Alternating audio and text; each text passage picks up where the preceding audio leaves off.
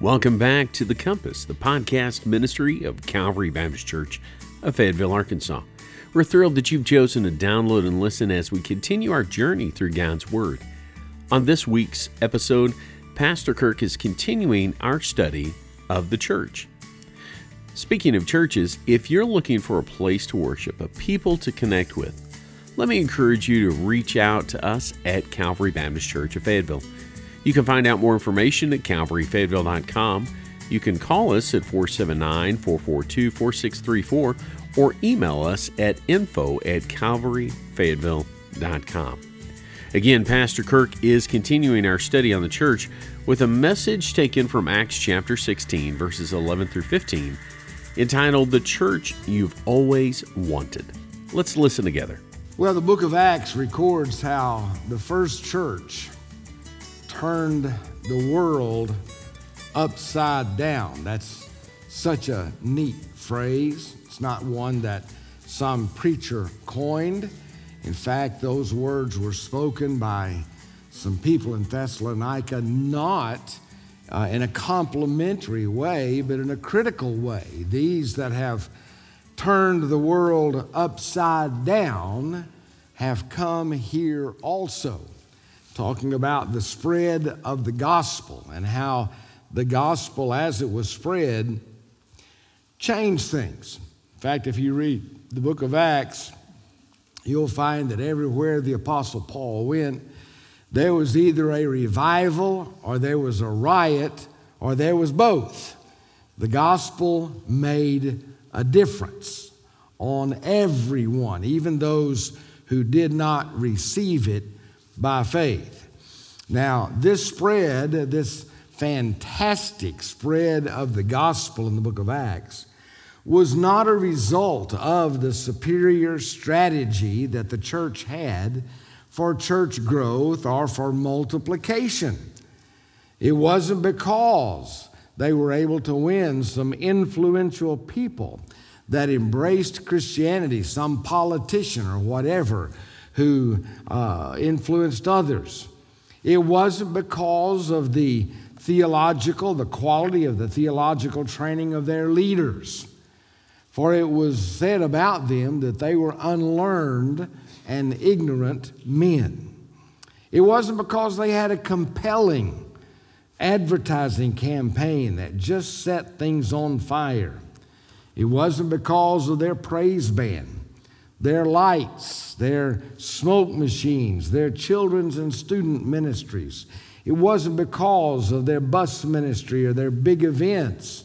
In fact, all they had was the Old Testament scriptures as the New Testament was yet to be written. And when the Bible in the New Testament, as we mentioned a couple of weeks ago, mentioned some almost 100 times about the gospel being preached, understand the gospel they were preaching was out of the Old Testament. The New Testament was not even recorded yet. In fact, it tells us in the book of Galatians that God preached the gospel to Abraham way back in Genesis chapter 22. So the gospel is the full drama of God's story, beginning in Genesis 1 and 2, where there is the creation of a garden, and then that garden being invaded by the enemy, Satan himself, and the catastrophe that resulted from that. And then the last two chapters that would later be written is about a new heaven and a new earth. So they turned their world upside down, not as a compliment, but as a complaint. It was not because of strategy or skill or size or strength or street smarts. It was the old scriptures, the Old Testament. They were people who were gospel shaped. And that is the key truth that we talked about a couple of weeks ago, that the early Christians and their leaders were gospel shaped people. They didn't just believe the gospel, they were shaped and molded by the gospel. And beloved, there is a vast difference. These gospel-shaped people took their mission very seriously. Pastor Dan preached about that last week, the mission of the church. They had marching orders.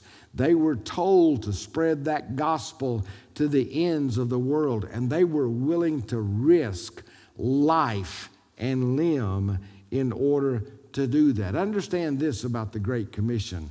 God just says to go. He doesn't say anything or make any promises about you being able to come back. He just says to go. Sometimes it'll cost you your life. Sometimes it'll cost you your livelihood.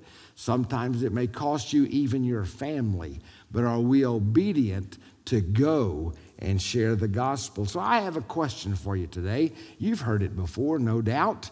It's one that's been around for a while, but I believe it conjures up a mental picture for us that we need to think about. And the key question is this: will we be, talking about Calvary Baptist Church, will we be a hospital for sinners, or will we choose to be instead a museum for saints? A hospital for sinners or a museum for saints? Now that's the word picture for this week. I'll have another one for you next week, because as we draw to a close this study of the church of the Lord Jesus Christ, the church of Christ, we have to then decide, will we be that church in this day in which we live? A hospital for sinners or a museum for saints? Let's think about those two things and maybe put some descriptions on the board. Let's talk, first of all, about museums. I like museums. Do you? I love to go to a museum and see whether it's an art museum or whether it's a historic museum. I just find them fascinating. But what about museums? What are some of their characteristics? Let's put these on the screen. First of all, museums deal with the past. They show you how things used to be. They deal with the past. They're very nostalgic. And it is a turning point in life when you get to the age that you go to the museum and you remember using the things that are now on display. And you wonder how long before they put you on display as a relic of the past. It's very nostalgic. It's a safe place. A museum doesn't challenge you very deeply. It's a safe place. It is a remember when. It deals with relics of the past, as we've said. And basically, for us living today, it is a very unreal world. An unreal world. It's why, when we get into senior adult ministry, we like to go eat at a nice restaurant like the Cracker Barrel and go to a museum. Okay? It's a bit of an unreal world, but it helps us remember what life used to be like, and we wonder why that's boring to the young people. Now, in contrast to that, hospitals are very different. Hospitals don't deal with the past. They deal with the very real present. They're not a place of nostalgia. They're a place of cutting-edge technology. You want your local hospital to have the latest and the best. It's not a safe place. It's a place where they deal with life and death every single day. In contrast to museums where we maybe enjoy going. We don't enjoy going to the hospital either as a patient or visiting patients. We just don't care for it. But it not only deals with life and death, it's a place that deals with birth and with healing. And for that reason, we desperately need hospitals. It's not an unreal world, it's a real world. And it deals with ever-present change. Now, folks, if every museum in the world ceased to be today, our lives would get along okay. But if every hospital ceased to be today, we would be literally in a world of hurt. Amen? Now, I believe churches are much like those two entities. Some churches are very much like museums for saints. They only look at the past.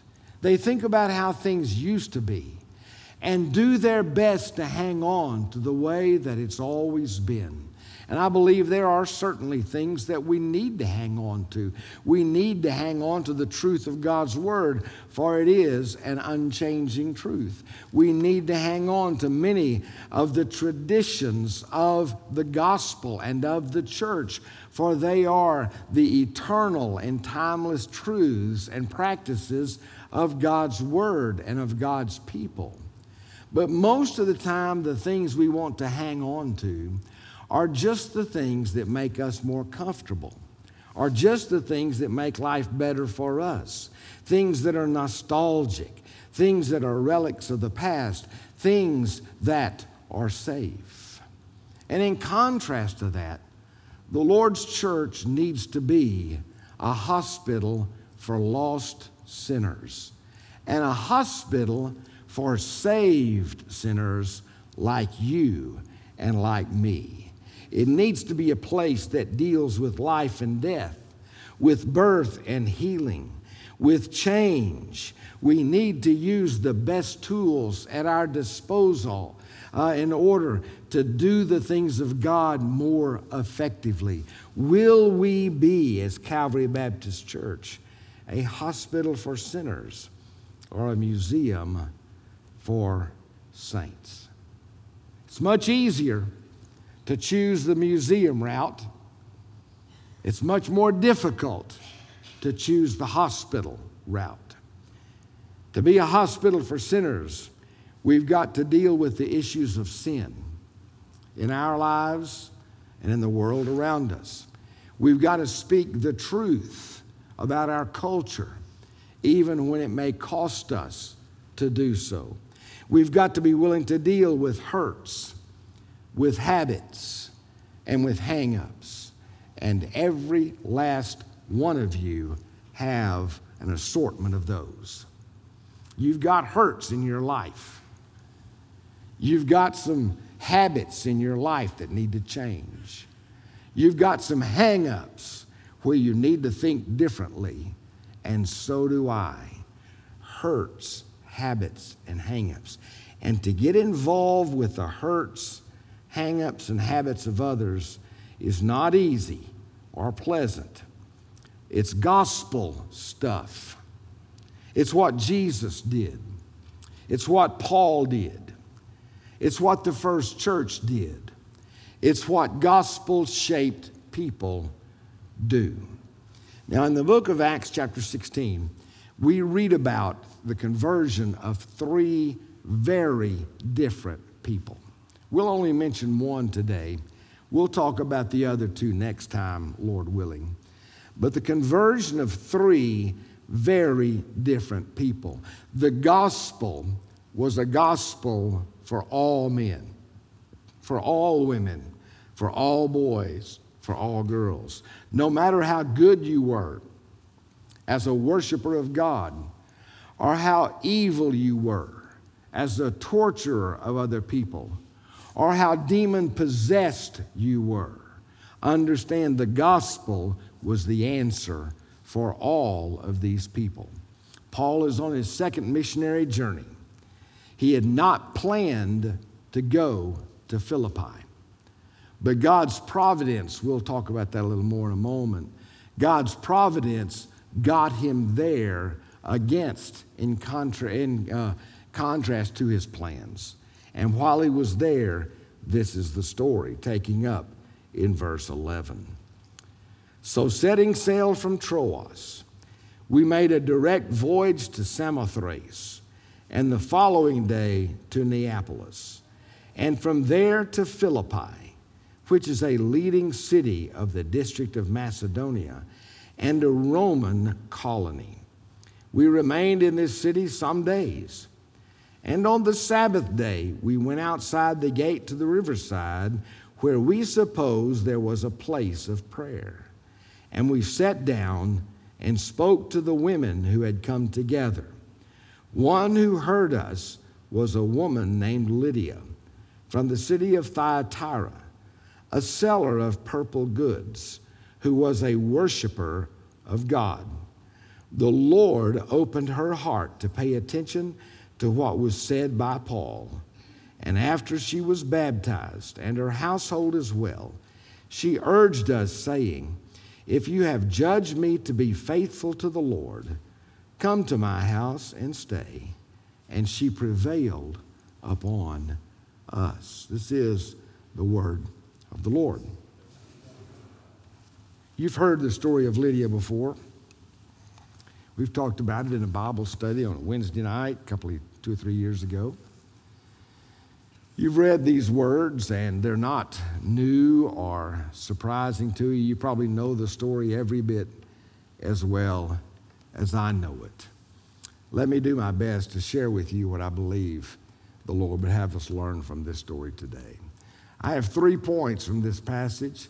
The first one is this: the place of Lydia's conversion.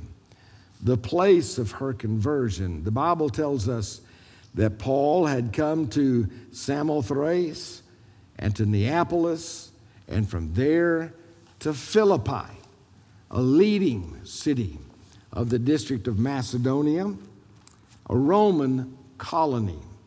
This was a place that was, among other Roman colonies, were known to be little Romes. They were as much like the great capital city of Rome as you could make it in these districts around the Roman Empire. It was their best and their duty in planting these cities and in colonizing these cities to make an outpost of Roman government, to make Rome present where the sun would never set in the Mediterranean area on any land that was not colonized by Rome. Now, Lydia, this woman, was not from Philippi. She was from Thyatira. If you know your geography, let me remind you that Thyatira was almost 300 miles distant from here. And it was separated by the Aegean Sea. It was in a different country, a different area altogether. Thyatira was in Asia Minor to the east. It was an Asian city. That's where she was from. Her business took her to Philippi to travel hundreds of miles from her home to conduct her business. This was very unusual for a woman at that time. She was a very determined businesswoman. She was evidently a very successful businesswoman. Now, Lydia was in Philippi because of opportunity, because of it being a Roman colony, a place where there were high Roman officials. There was a good opportunity for her to sell her wares. The Bible tells us that she was a seller of purple goods. Now, that seems like a strange thing to be doing, to be selling everything purple. She had a corner on the market of purple stuff, and particularly what was purple were garments, was clothing. Now, understand this about purple as a color in that day and time. It represented royalty. It's what kings, it's what royal members or high officials wore. Only very wealthy and very high-ranking people could wear it, not because of any kind of law, but just because of the economics of it. The purple dye that was used to dye fabrics, that royal color, came from a shellfish at the bottom of the sea that was not easily harvested in that day and time. They did not have the underwater breathing apparatuses, and all the other means to do so. It meant that someone had to take hold of a rock and jump over the side of the ship and let the rock take them to the bottom, and while holding their breath, to harvest these purple or these shellfish 1 and 2 and 3 at a time and bring them back to the surface and then do it all over again. And then those shellfish were taken and they were broken open, and the purple dye that was inside the shellfish was extracted 1 drop at a time. Now, once you had enough of that dye to dye a garment purple, you didn't do that on just any old piece of cloth. You didn't do that on some other rough piece of woven material. It was reserved for the very best of cloths that were oftentimes imported from the Far East, silks and other very expensive pieces of cloth, and they were dyed with this purple dye. Understand, it was very rare. It was very costly. She did not have any other competition. It was kind of like being the only good popcorn store in town. Just thought I'd throw that in. We've got some purple popcorn if you need some. And so she came to Philippi. Why? Because there was $1 to be made. She was there out of opportunity. She was a prosperous businesswoman. The Bible also said she was a worshiper of God, but understand, she was not a Christian. She was a worshiper of God. She attended a Sabbath day prayer meeting down by the river with a bunch of other women, because men, they don't go to prayer meetings. They go out for fellowship breakfast. The women go to prayer meetings. And there Paul found this group of women, and he preached the gospel. Now, in contrast to Lydia, Paul was in Philippi not because of opportunity, at least not the opportunity to make $1. He was there out of obedience, and he was there to make disciples. That's his goal. That's his business. That's the Great Commission. Go into all the world and preach the gospel to every creature, making disciples, followers of the Lord. Now, I said Paul never intended to go there. How do I know that? If you go back to the verses previous to what we read, it's very interesting. Paul is on his second missionary journey. He's traveling across the area of Galatia in a roughly northwesterly direction. And the Bible says that they decided, and he had Timothy with him by now, he had several companions, and they decided they were going to turn to the left, to the southwest, and go down into Asia Minor. But the Spirit hindered them from doing so. God said no. We don't know what stopped them. We don't know what circumstances. But God was at work in those circumstances. Maybe a bridge was out. Maybe there was an angel with a flaming sword standing before them. We don't know how God stopped them in their tracks, but God wouldn't let them go to the southwest into Asia Minor. So they said, okay, we can't turn to the left. Let's go to the right. Let's go to the north into Bithynia. But once again, the Spirit stopped them.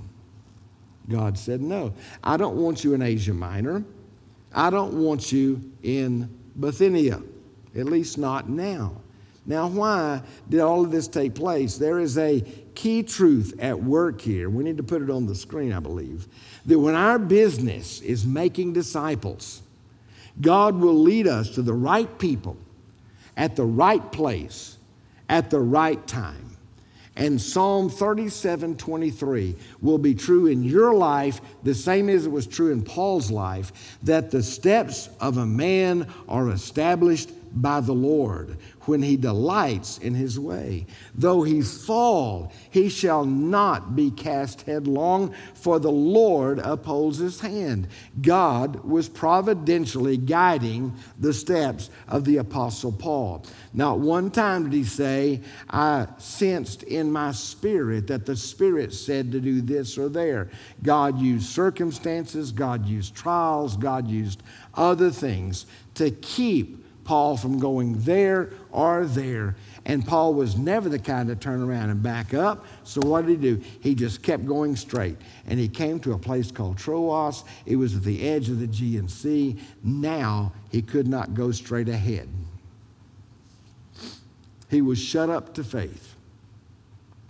And there in Troas, overnight, he had a vision. He saw a man from Macedonia who was saying to him, Paul, come over and help us. And so the next day, Paul and his companions bought passage on a ship that would sail across the Aegean Sea to the west, where they never intended to go at this time. And God brought them to Macedonia. Now, let me tell you something. There's something very big and there's something very important for you and me today taking place in that event right there. You know what it is? By going from Troas to Philippi, some 200 miles or so across the Aegean Sea, the Apostle Paul and his companions left Asia, where the gospel, the only place the gospel had been preached heretofore, was in Asia, the Middle East. And now, for the first time, the gospel came to Europe. Came to Europe. You've heard of that place, haven't you? And from Europe, the gospel from Philippi and places like Berea and places like Thessalonica, the gospel spread. And from Corinth, it spread north and west, and eventually it got to Rome. But it also went northward into places that became known as Germany and France. And then they came to another body of water, the English Channel, and God led some missionary to get on a boat and sail the few miles across the English Channel, and the gospel came to England. And then through captivity, the gospel came to Ireland. And from those places in Europe, the gospel was brought by those who separated from a corrupt church and wanted freedom of worship to come to America and founded this place, this new world. And don't let the people tell you in the world and the culture today that this country was not founded on Christian principles. It was founded as a place for the worship of the living God and the preaching of the gospel. And it is our responsibility to do all that we can to see that that truth continues to advance. And one thing you can do, by the way, is to vote. Thanks, Bob. You ought to have had about another 75 people saying amen to that.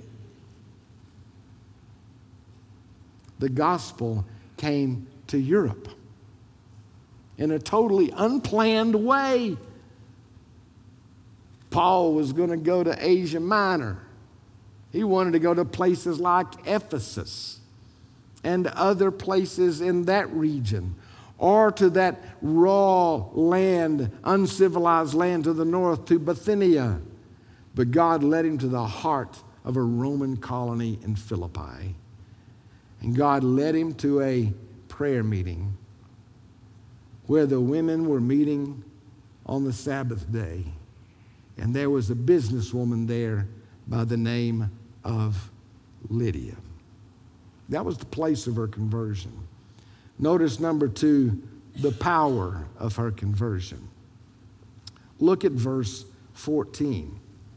It says very plainly, the Lord opened her heart. She was a worshiper of God amongst a group of women who were worshipers of God, who were there to study the Old Testament scriptures. But even though she was a worshiper of God, she had a closed heart. She didn't know the gospel message.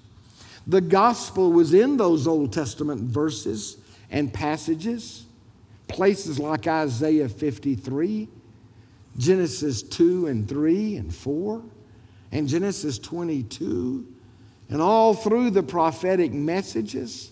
The gospel was there, but her heart was closed to it. She didn't understand it. She could not comprehend it. I don't know if she was a Jewish woman or not, but she was following the Jewish ways, worshiping on the Sabbath day.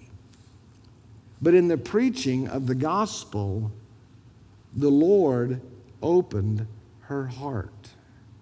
Can I tell you, that is the only way of salvation. It's the only way. Our hearts are dead. Our hearts are not just contaminated, but are made absolutely poisoned and useless by sin. Like a dead fish in a stream being carried along. We have no power to swim against the current of this age and of this world until God opens our hearts and we respond in faith as Lydia did. The power of her conversion was from God. The power of her conversion was through the gospel. She is a living example and truth of Romans 1:16, where Paul says, I'm not ashamed of the gospel. Why? It is the power of God for salvation to everyone who believes, to the Jew first, but also to the Greek, to the Gentile, to the non-Jew. It is the same gospel. It's not a different gospel. It is the same gospel. And that gospel is what powers conversion, the preaching of the gospel. All of a sudden, those pieces, those Bible studies of the Old Testament for Lydia began to fit together. The puzzle was coming together, and the fulfillment and the picture that is presented is Jesus Christ, the Savior of the world. Paul preached salvation through Jesus, and she was converted. She was saved. That's the power of her conversion. Let's look at verse 15, the last verse of our text. For it gives to us what is the proof of her conversion. And I challenge you, professor of faith in Christ, I challenge you to see if your faith measures up to the proof of her conversion. I think there are 5 ways in one verse she shows a changed heart and a saved soul. First of all, look at her heart. After this, the scripture says, she was what? Baptized. After this, she was baptized. She wanted to follow the Lord. She wanted to identify with God's people. She wanted others to know outwardly that something had changed inwardly. What had changed inwardly? She had been baptized with the Spirit of the Lord, Spirit baptism. That is conversion. But it is demonstrated and it is illustrated in outward baptism, baptism in water. The water did not save her. The water was not her conversion. The water was a testimony, I'm convinced, right there in that river where they had had the Bible study on its banks. She stepped down into the water and followed the Lord in baptism. Why? Because God had changed her heart. I've been asked over the years of ministry by people who make a profession of faith, can you just baptize me privately? I mean, I'm kind of embarrassed to be baptized publicly. I don't want to join a church or do any of that, but I do want to follow Jesus. Will you baptize me privately? And the answer to that is no, no, no, 1,000 times no. It is an abomination to God.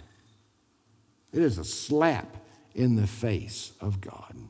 It is to say, I'm happy for you to give me the gift of eternal life. I'm looking forward to coming to heaven, but I don't want anybody to know that I love you, that I'm a follower of you, that I'm willing to take my stand for you, that I will identify with God's people whom you died for. Let me tell you something, folks. We've said it before. When God saves a person, he saves them from something. He saves them from the wrath of God on sin. He saves them to something. He saves them to a new life and a home in heaven. But he also saves you into something. He saves you into the body of Christ, the people of God, and the idea that you can be some kind of free agent, some kind of person living for God out there without identifying with the church, without being a part of the Lord's church, without casting in your lot with the Lord's church. You are fooling yourself. It is a lie of the enemy. Salvation is very personal, but it is never private. It is never private. There is no private walk with Christ. Look at her heart. She was publicly baptized. Look at her home.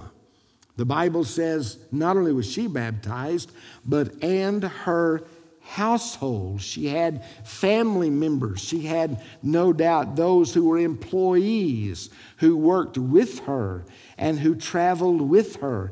And they had a place of residence in this place known as Philippi, this Roman colony.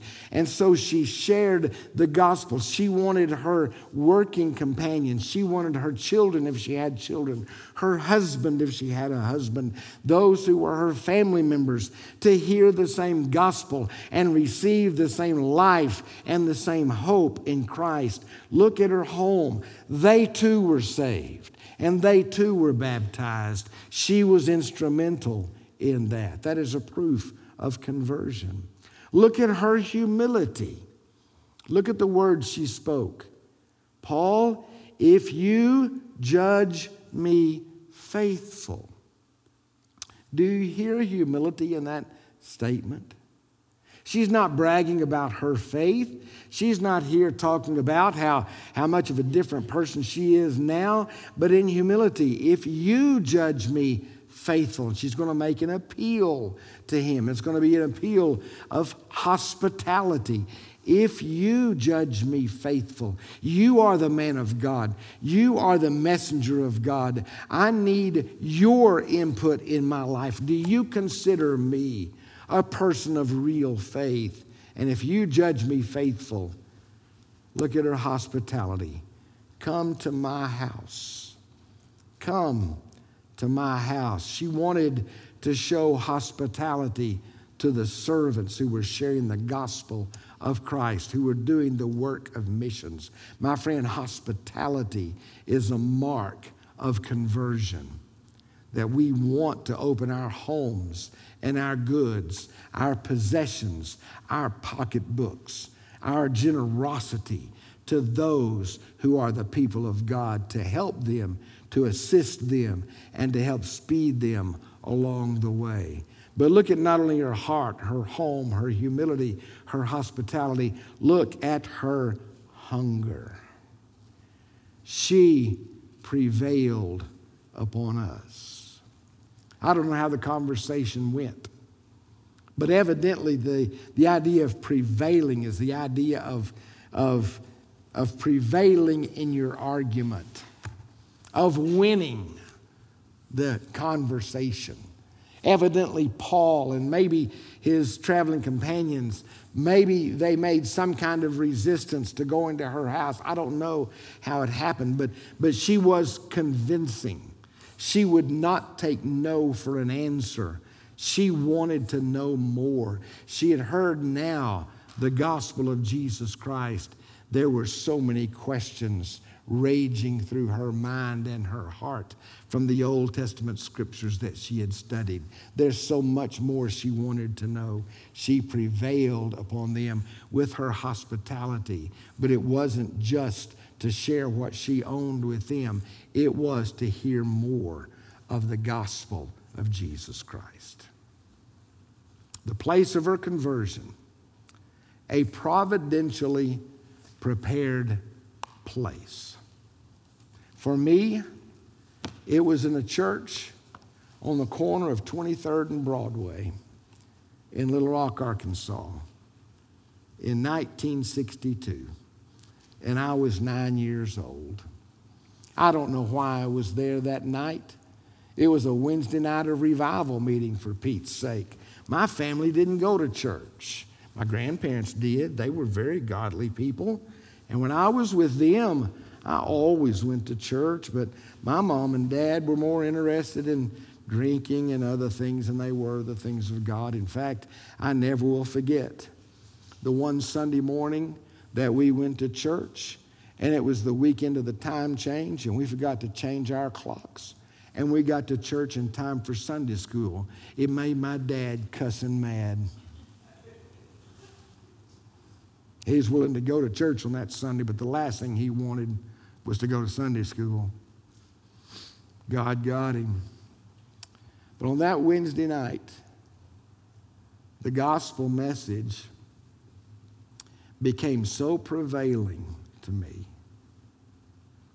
and became so appealing to me that I was at the back of that auditorium, about twice as long as this auditorium, with a middle aisle, and I kept easing out and looking to see who was going to go forward as they sang Just As I Am, verse after verse after verse after verse after verse. And nobody would go forward. Nobody was answering that message. And I was so tormented of soul in my heart.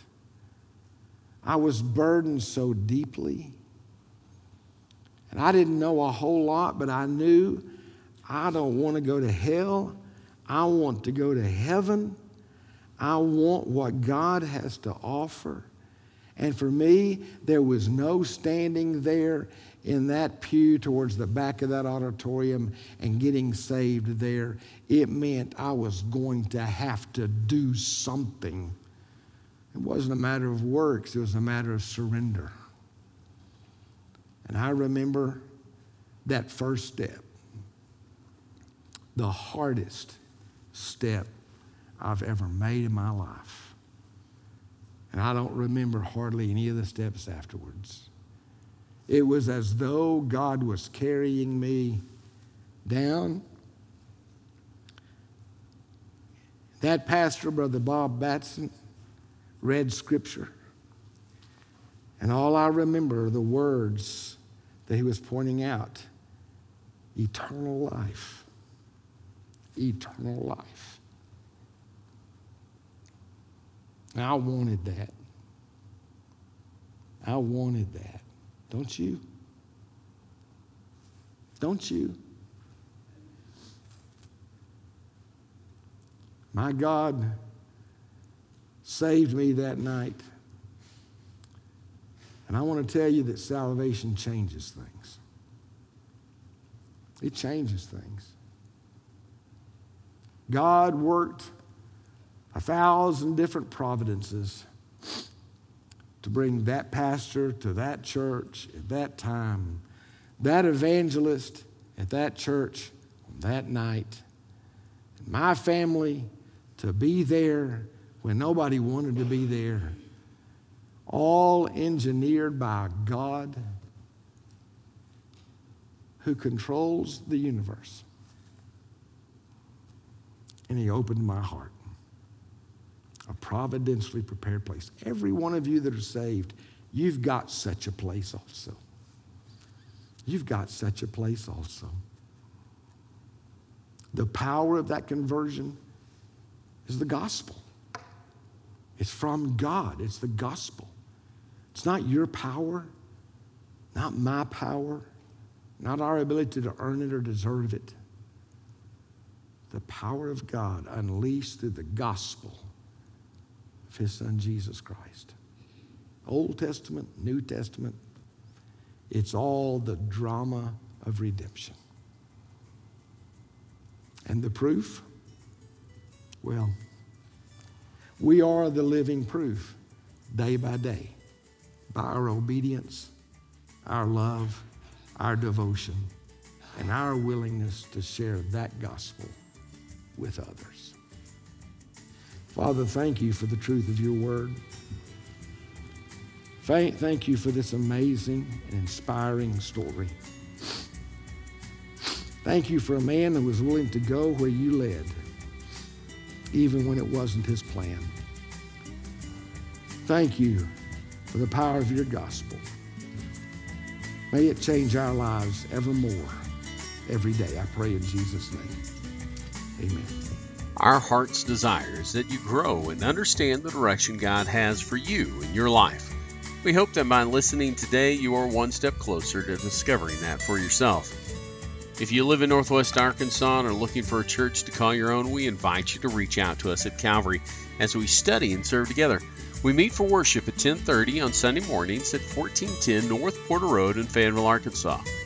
If you wish to find out more information about Calvary Church or simply contact us, you can do that through our Facebook page or at calvaryfayetteville.com. Until next time, remember that God, His Word, and His people can provide direction for life.